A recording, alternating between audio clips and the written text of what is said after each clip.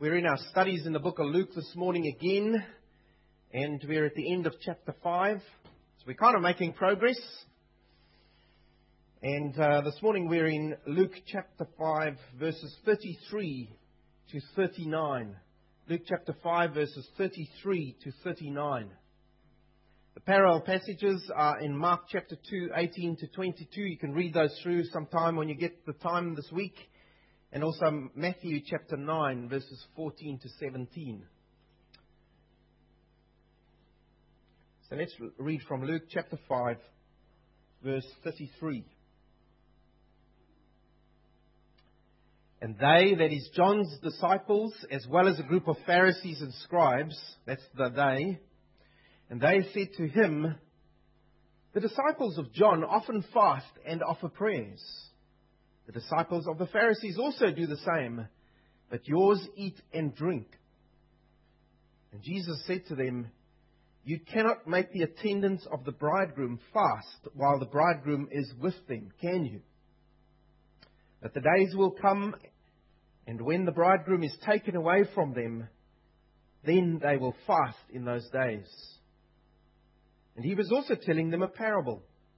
No one tears a piece of cloth from a new garment and puts it on an old garment. Otherwise, he will both tear the new, and the piece from the new will not match the old. So, we're going to learn a little bit about tailoring today. And no one puts new wine into old wineskins. Otherwise, the new wine will burst the skins, and it will be spilled out, and the skins will be ruined. But new wine must be put into fresh wineskins. And no one, after drinking old wine, wishes for new, for he says, the old is good enough. Now, I'm sure you're wondering this morning, so what are we going to get out of this one? You see, this passage has very often been used in the church to motivate and to justify bringing change of some kind. Whether it's throwing out the old and bringing in the new, for example, doing church. I hate that phrase, but doing church in a new way. It's been used to justify having home churches instead of corporate churches. It's been used to justify bringing in weird and wonderful teachings, which no one else has never seen before. But it's new wine, you know. It's been justified, as I heard this past week, from someone saying you need to stop studying and teaching Scripture so intensely and rather live only by the move of the Spirit. Sounds real spiritual, doesn't it? And they would justify that under this new wine. You see, we've got to ask ourselves the question this morning, was what Jesus was teaching, what he was teaching about, was he saying that old is bad and new is good? Is that what he was saying? You see, there's a common thread running through here, and it ties up with last week's passage. And Luke specifically puts it in this order in his account to Theophilus, because he wants to re-emphasize this teaching that religious works, that clinging to religious works for our righteousness is futile. You see, we looked at that last week. Clinging to religious works, to be able to be declared righteous before the Lord, and its futility. And that theme carries on this morning. And we have this group. Remember, they'd seen Jesus at the feast that Matthew had put on, Levi. And this group of Pharisees had been watching with their binoculars, and they'd seen what Jesus had done. And I can just imagine them stirring up some people to say, hey, go and ask Jesus, because we know he's up front with us. You go and ask him a few questions. And so they sent their scribes, this group that approaches Jesus next, with these questions. You see, Jesus already had the Pharisees and the religious leaders and their teachings in his sights. What were their teachings? They had the teachings of Judaism, Old Testament Judaism. Jesus had already shown up the Pharisees for not being the spiritual physicians that they should have been to the nation that needed them. And now He teaches them that their system of religion, that is Judaism with its rules and its rites, falls far short of God's way, of God's new way to Himself through the Messiah, through this one they didn't even recognize in front of them, through Jesus Christ.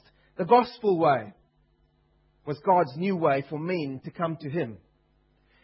What Jesus wasn't doing here was He wasn't adding to Judaism. He wasn't seeking to alter what they were already doing. He wasn't trying to see that they could find a way to blend with what they were already doing. He was coming to bring a gospel which would replace the old ways. And the Pharisees failed to and didn't want to see this. And that is why from this moment onwards, we find in the accounts of what Jesus does, from this moment onwards, the Pharisees grow openly hostile towards Jesus and towards His ministry, until ultimately they get the Romans to execute Him. So it's from this point on, where Jesus openly confronts them and Judaism, that they start looking for a way to end Him. So it's an important, pivotal moment in the history that we have here. And so we found that this group approaches Jesus in verse 33. And look in your text, he says, this group, they said to Him. And we see in the other accounts, in Mark and in Matthew, that this was John's disciples who were part of this group. But it couldn't just have been John's disciples, because it doesn't make sense in the wider context here. There must have been the Pharisees kind of standing around them, pushing these guys ahead to ask the question. There must have been the scribes that were there as well, the lawyers, the religious lawyers. They were being pushed kind of ahead. And I can kind of see the Pharisees saying, hey, you guys, the lawyers, you go and ask him this question. And what was the question? They were coming to Jesus and trying to find fault. They were saying, why do your disciples not fast and pray like us, like John's disciples? Why don't they keep to the prescribed Judaic laws and ways of doing things? And they were putting this to Jesus.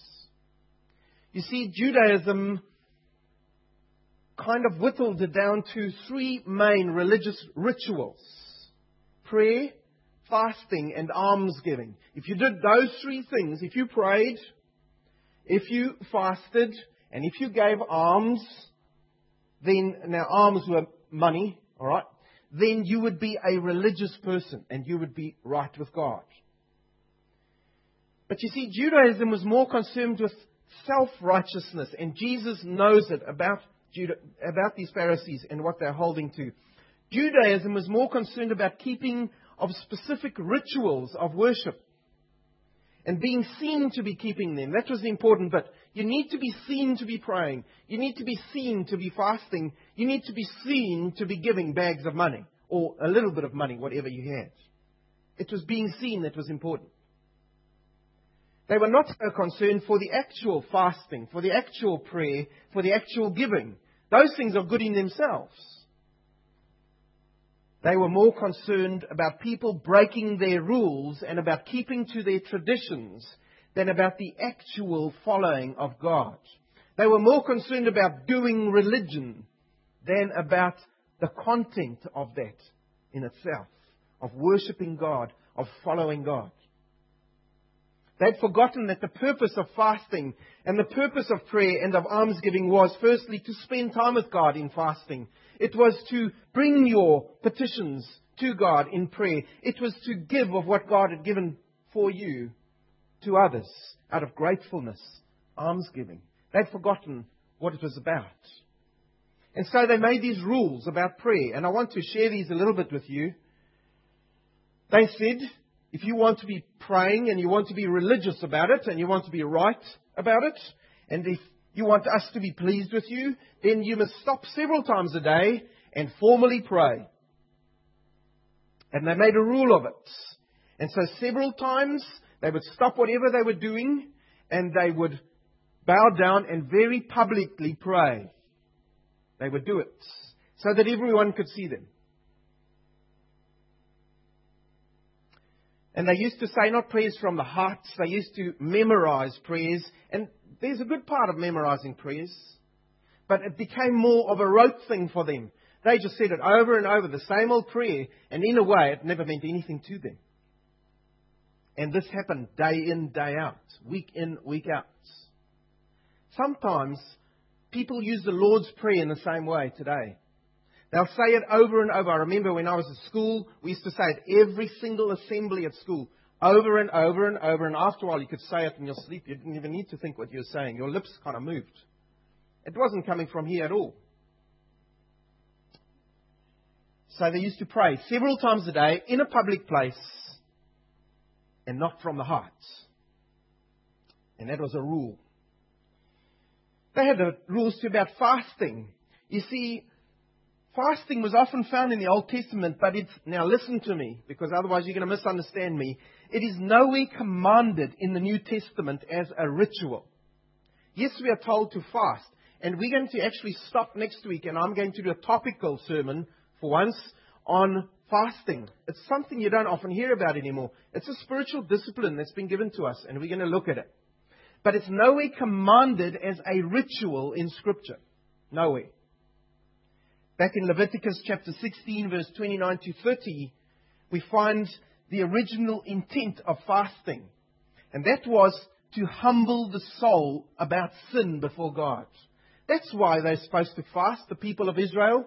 God wanted them to stop what they were doing, to humble their souls before Him again, and to think about their sin before Him, and to make that right. That was the intent of fasting.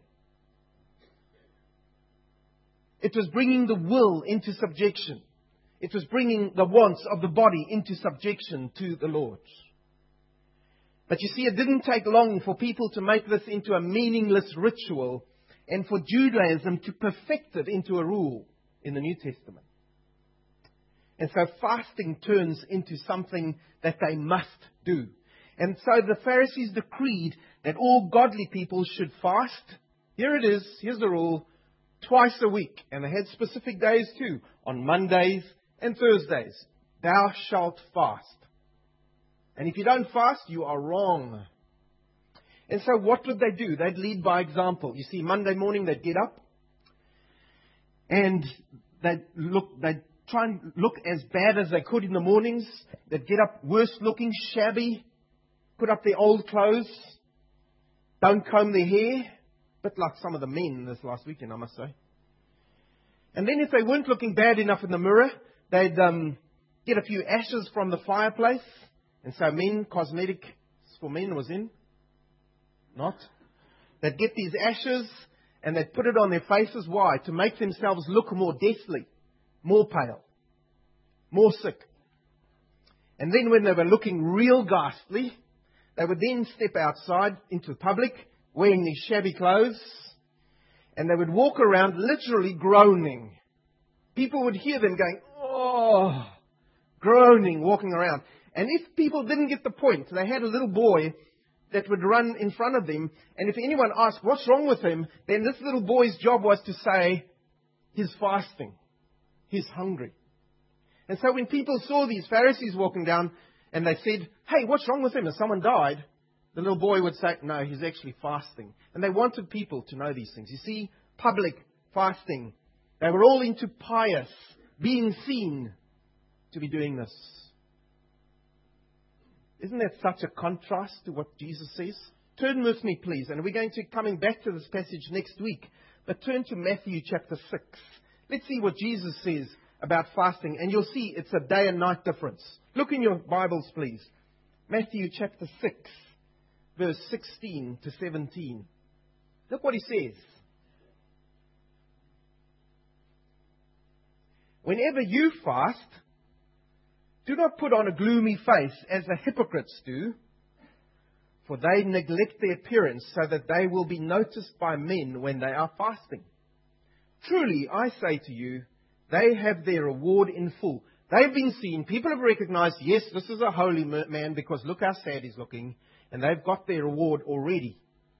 But you, when you fast, anoint your head, put on that brill cream, make yourself look pretty, When you fast, anoint your head and wash your face, so that your fasting will not be noticed by men, but by your Father who is in secret.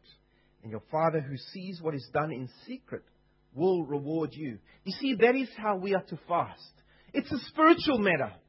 No one else needs to know what we are going through. If you want to have a time with the Lord, if you want to spend the time in prayer and fasting, do it in such a way that people don't know you're doing it. Don't tell anyone or hint, hey, I can't come to you this Sunday because I'm fasting. Don't tell anyone. It is in secret between you and the Lord. Take your heart before Him. Don't be seen by men. That's what Jesus says. Why does He say that? Because we are so inclined to pride, aren't we? It is a minute and we are proud about what we're doing. And that's why Jesus says, no, you do it between you and your Father. You see, there are some today too who would make this fasting into a ritual as well. And they'd say, okay, you need to eat specific food or fast on Wednesdays and Fridays. But you see, that's man-made. It's extra to what Scripture's saying. Jesus gives us that little passage about fasting, and He says, now keep to it. Do it before your Father in secret, and then your Father will hear your prayers. We're going to come back to that.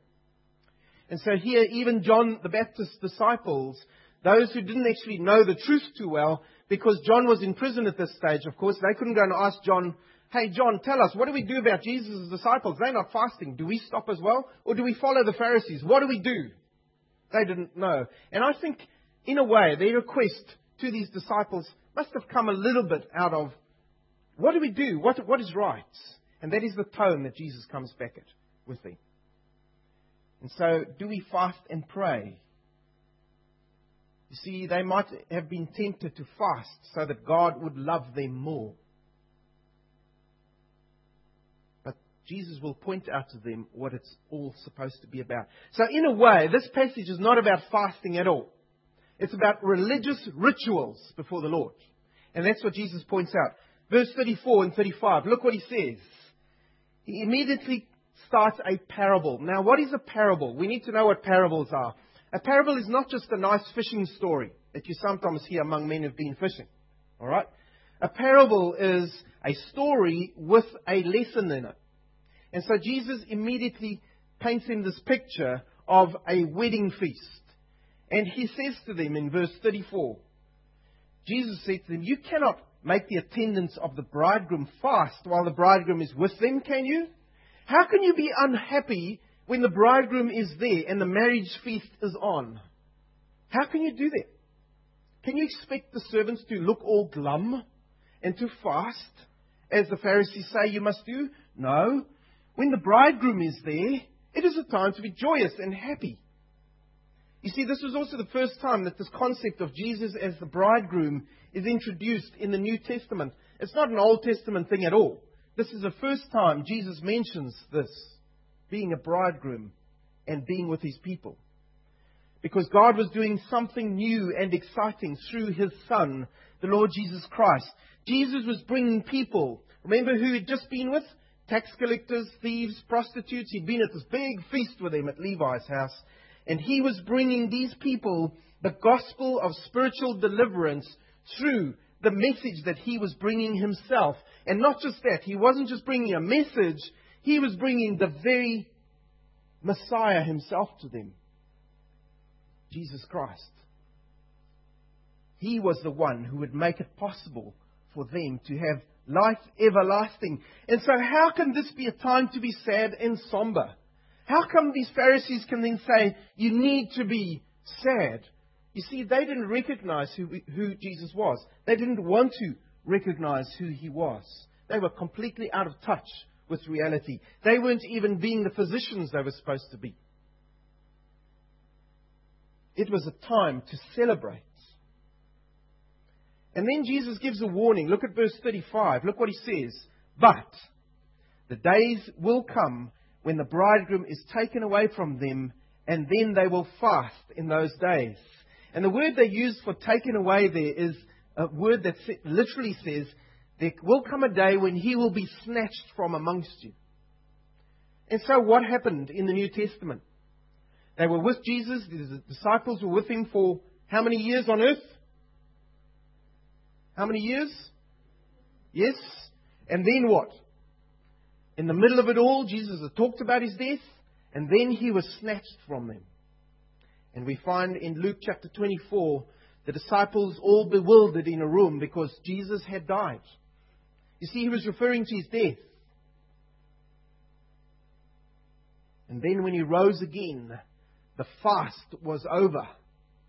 No longer did they have to come and bear their souls in grief before God because they'd lost Jesus Christ.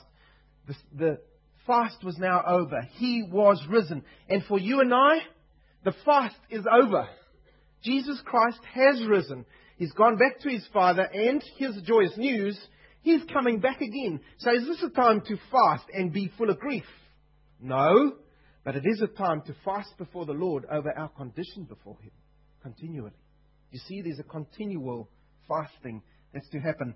We see that in the early church, Acts 13 and 14. They often fasted, and we're going to come again to this next week. They often fasted because they were heartsick over sin. They often fasted before they sent out the apostles on missionary journeys, before they sought the Lord's face over specific issues. That's when they fasted. But Jesus was saying, for you, it is over.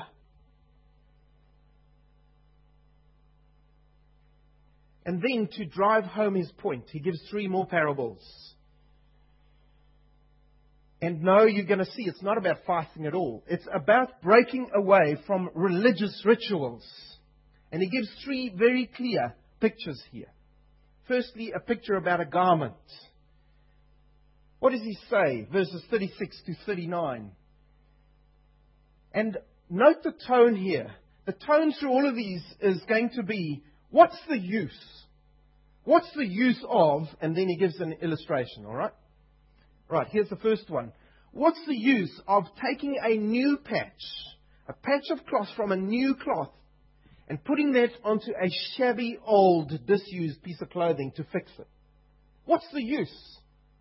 You see, this new patch that you put on is unshrunken material, and when you try and put a new patch onto old cloth to fix up a tear, what's going to happen? The first time you put it in the wash, the new cloth will shrink, and it will tear the old tear even bigger, and now you've destroyed a new piece of material, and you've destroyed the old piece of material. What's the use? Do you get the tone? What was he talking about? Is he talking about material? No. What was Jesus teaching them here about? He was teaching them about trying to patch the gospel, this new way of Jesus Christ, the new gospel message that he was bringing to his disciples, trying to patch this gospel into the existing Judaistic system, into the worn-out garment of rules and regulations. He's saying you can't patch the two together, because the new one will tear away from the old. It will destroy the old. You see, God was reaching people now through a new way, through Jesus Christ. And people couldn't come to God through the old way of prescribed rites and rituals any longer. No longer could they bring sacrifice to him. They now had to come through him, through Jesus Christ, the Lamb of God himself. They would have to give up the old way and accept the new. They couldn't combine the two of them.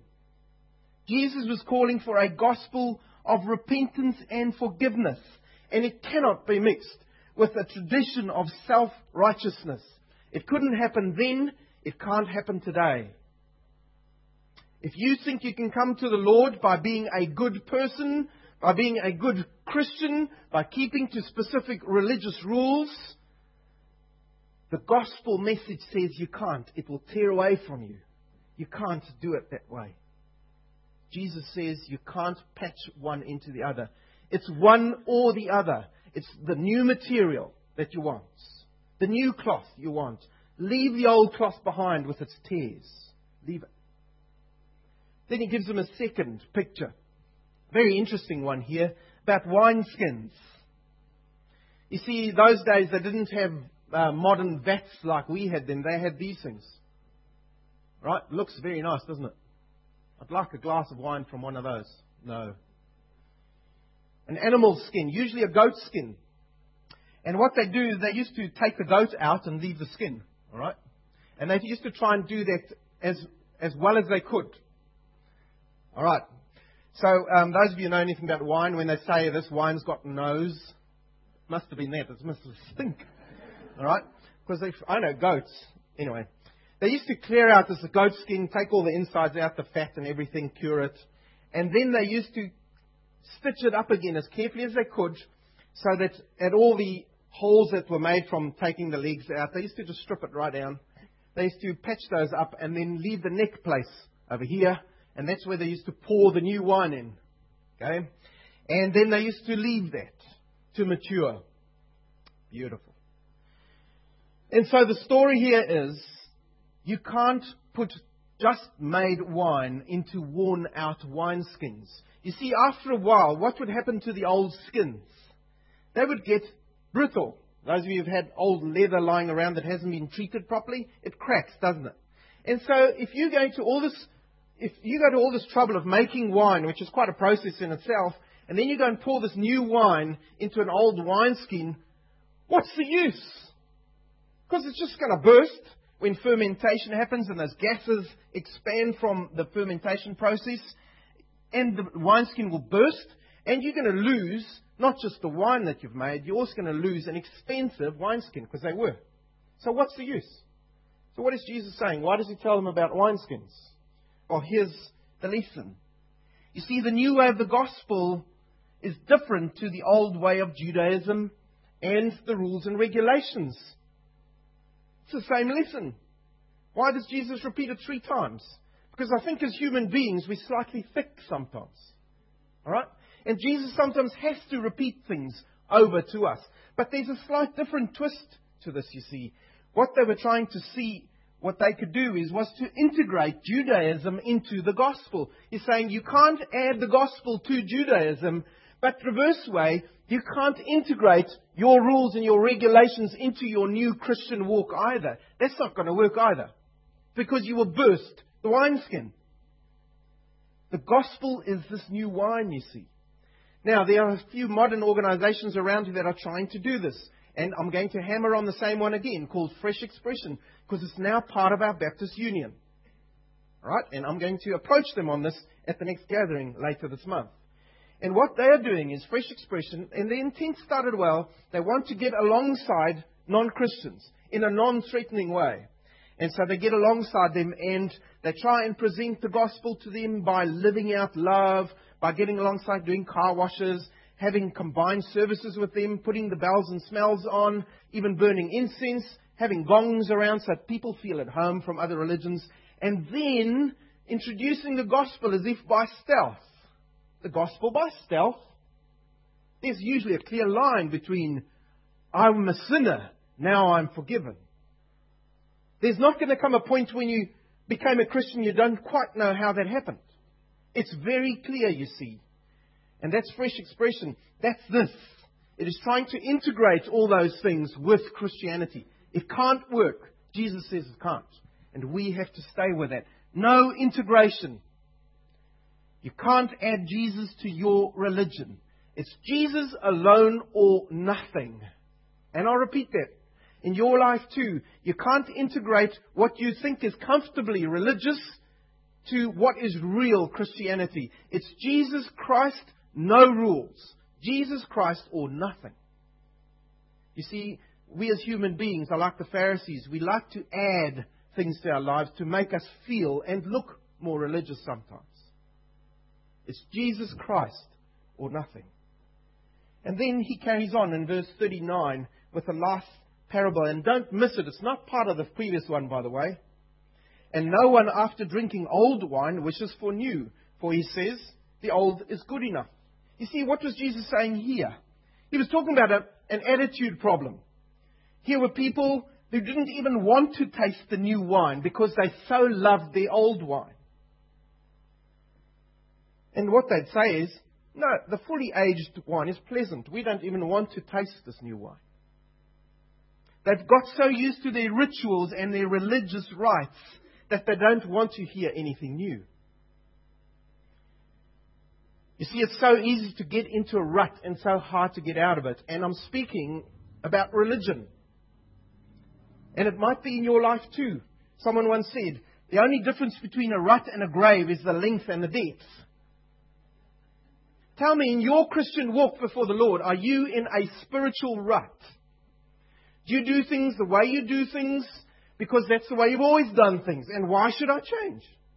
Or are you open to what the Holy Spirit shows you in His Word? When He shows you an area in your life that needs renewing, when He shows you an area in your life that needs to be dealt with, do you rather say, I'm used to the way I am, Lord, and I'll leave it that way?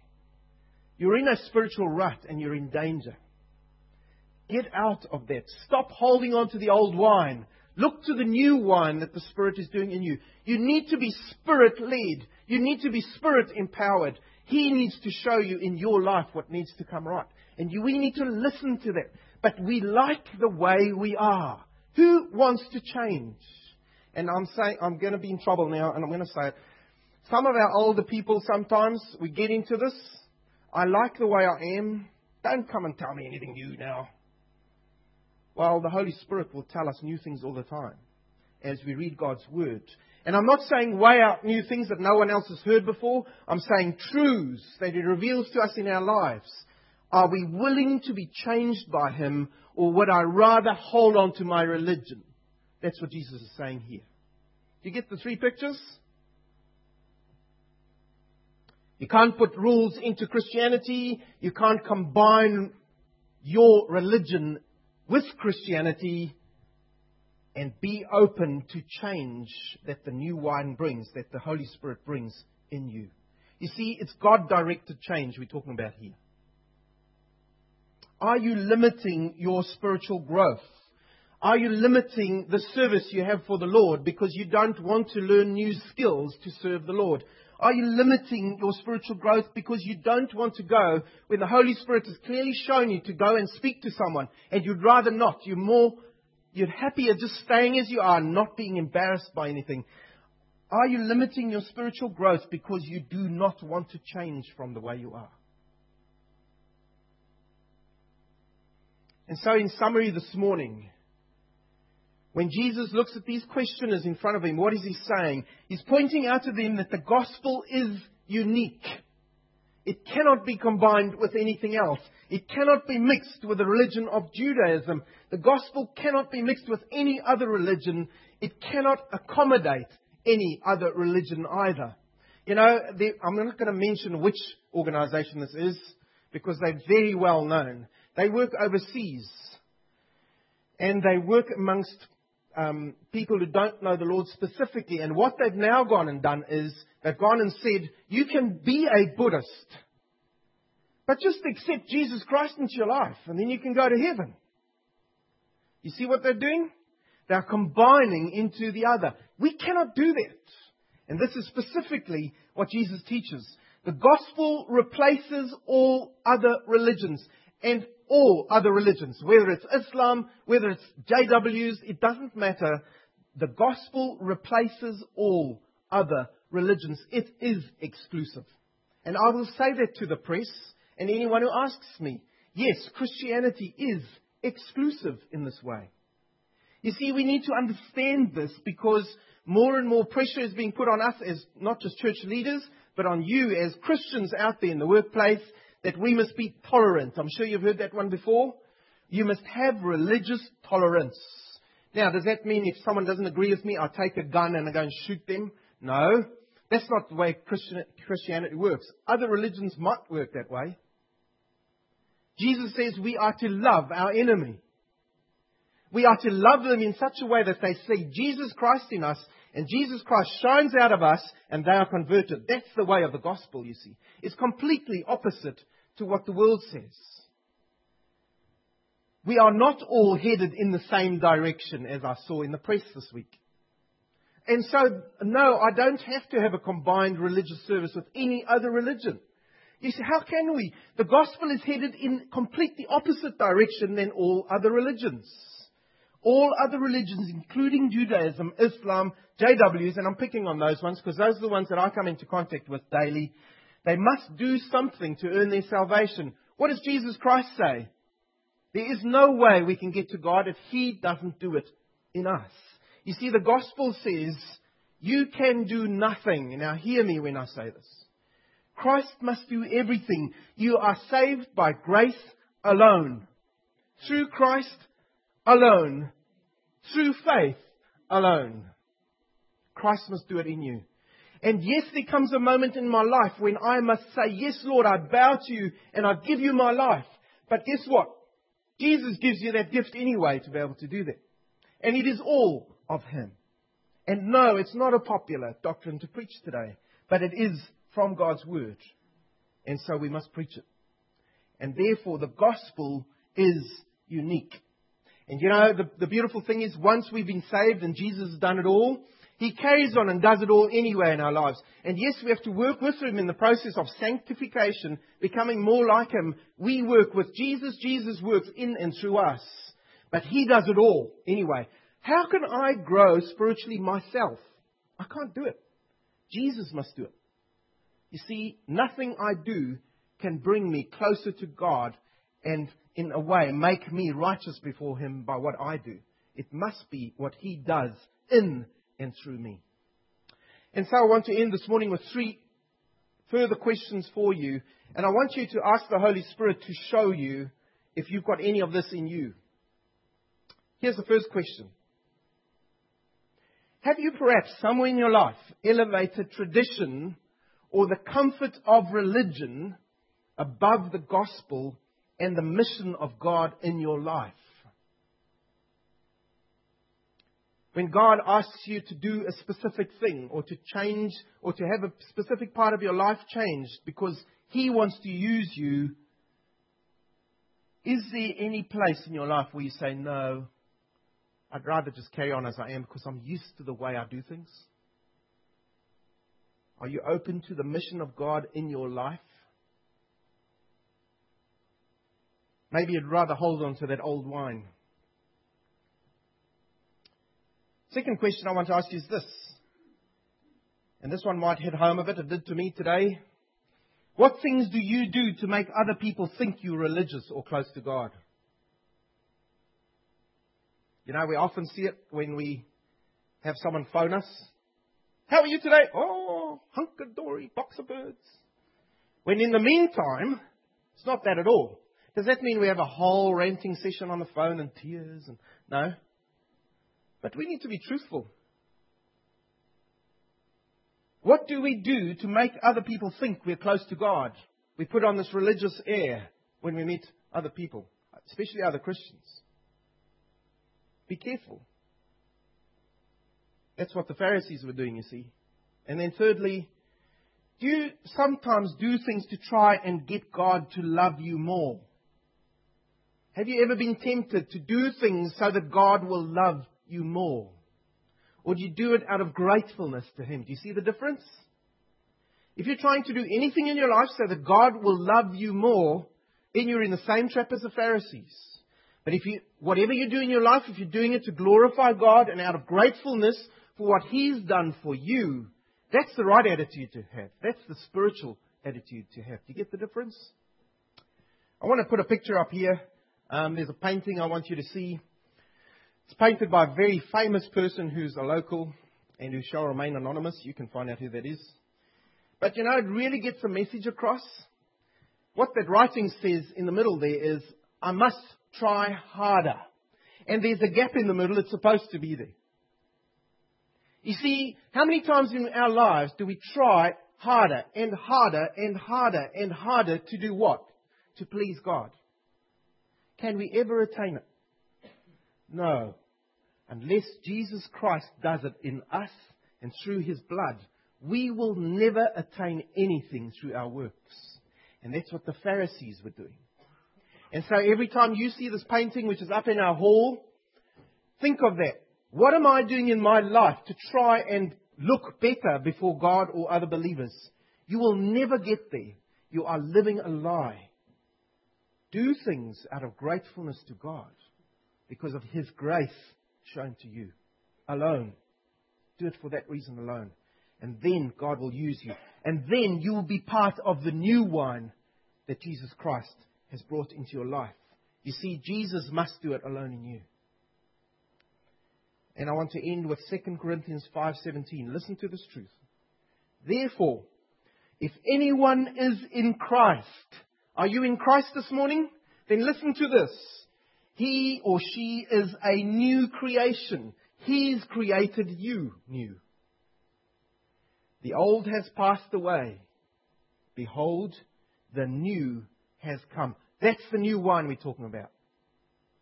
Is it in you this morning? Do you know Jesus Christ, the one who can show you unmerited love or grace in your life? Let's pray. Lord, our Heavenly Father, our prayer this morning is that you would save us from ourselves. Because, Lord, how quickly does the pride in us not rise? And the head of pride rises up in our lives, and before we know it, we are doing things because we want to please you instead of out of gratefulness to you for what you've done for us already. Lord, show us that nothing we can do can bring us any closer to you if you are not working in that process in us already. That no amount of rules that we try and keep to, and no amount of religious rites or our comfortable religious lives before you will bring us any closer to you.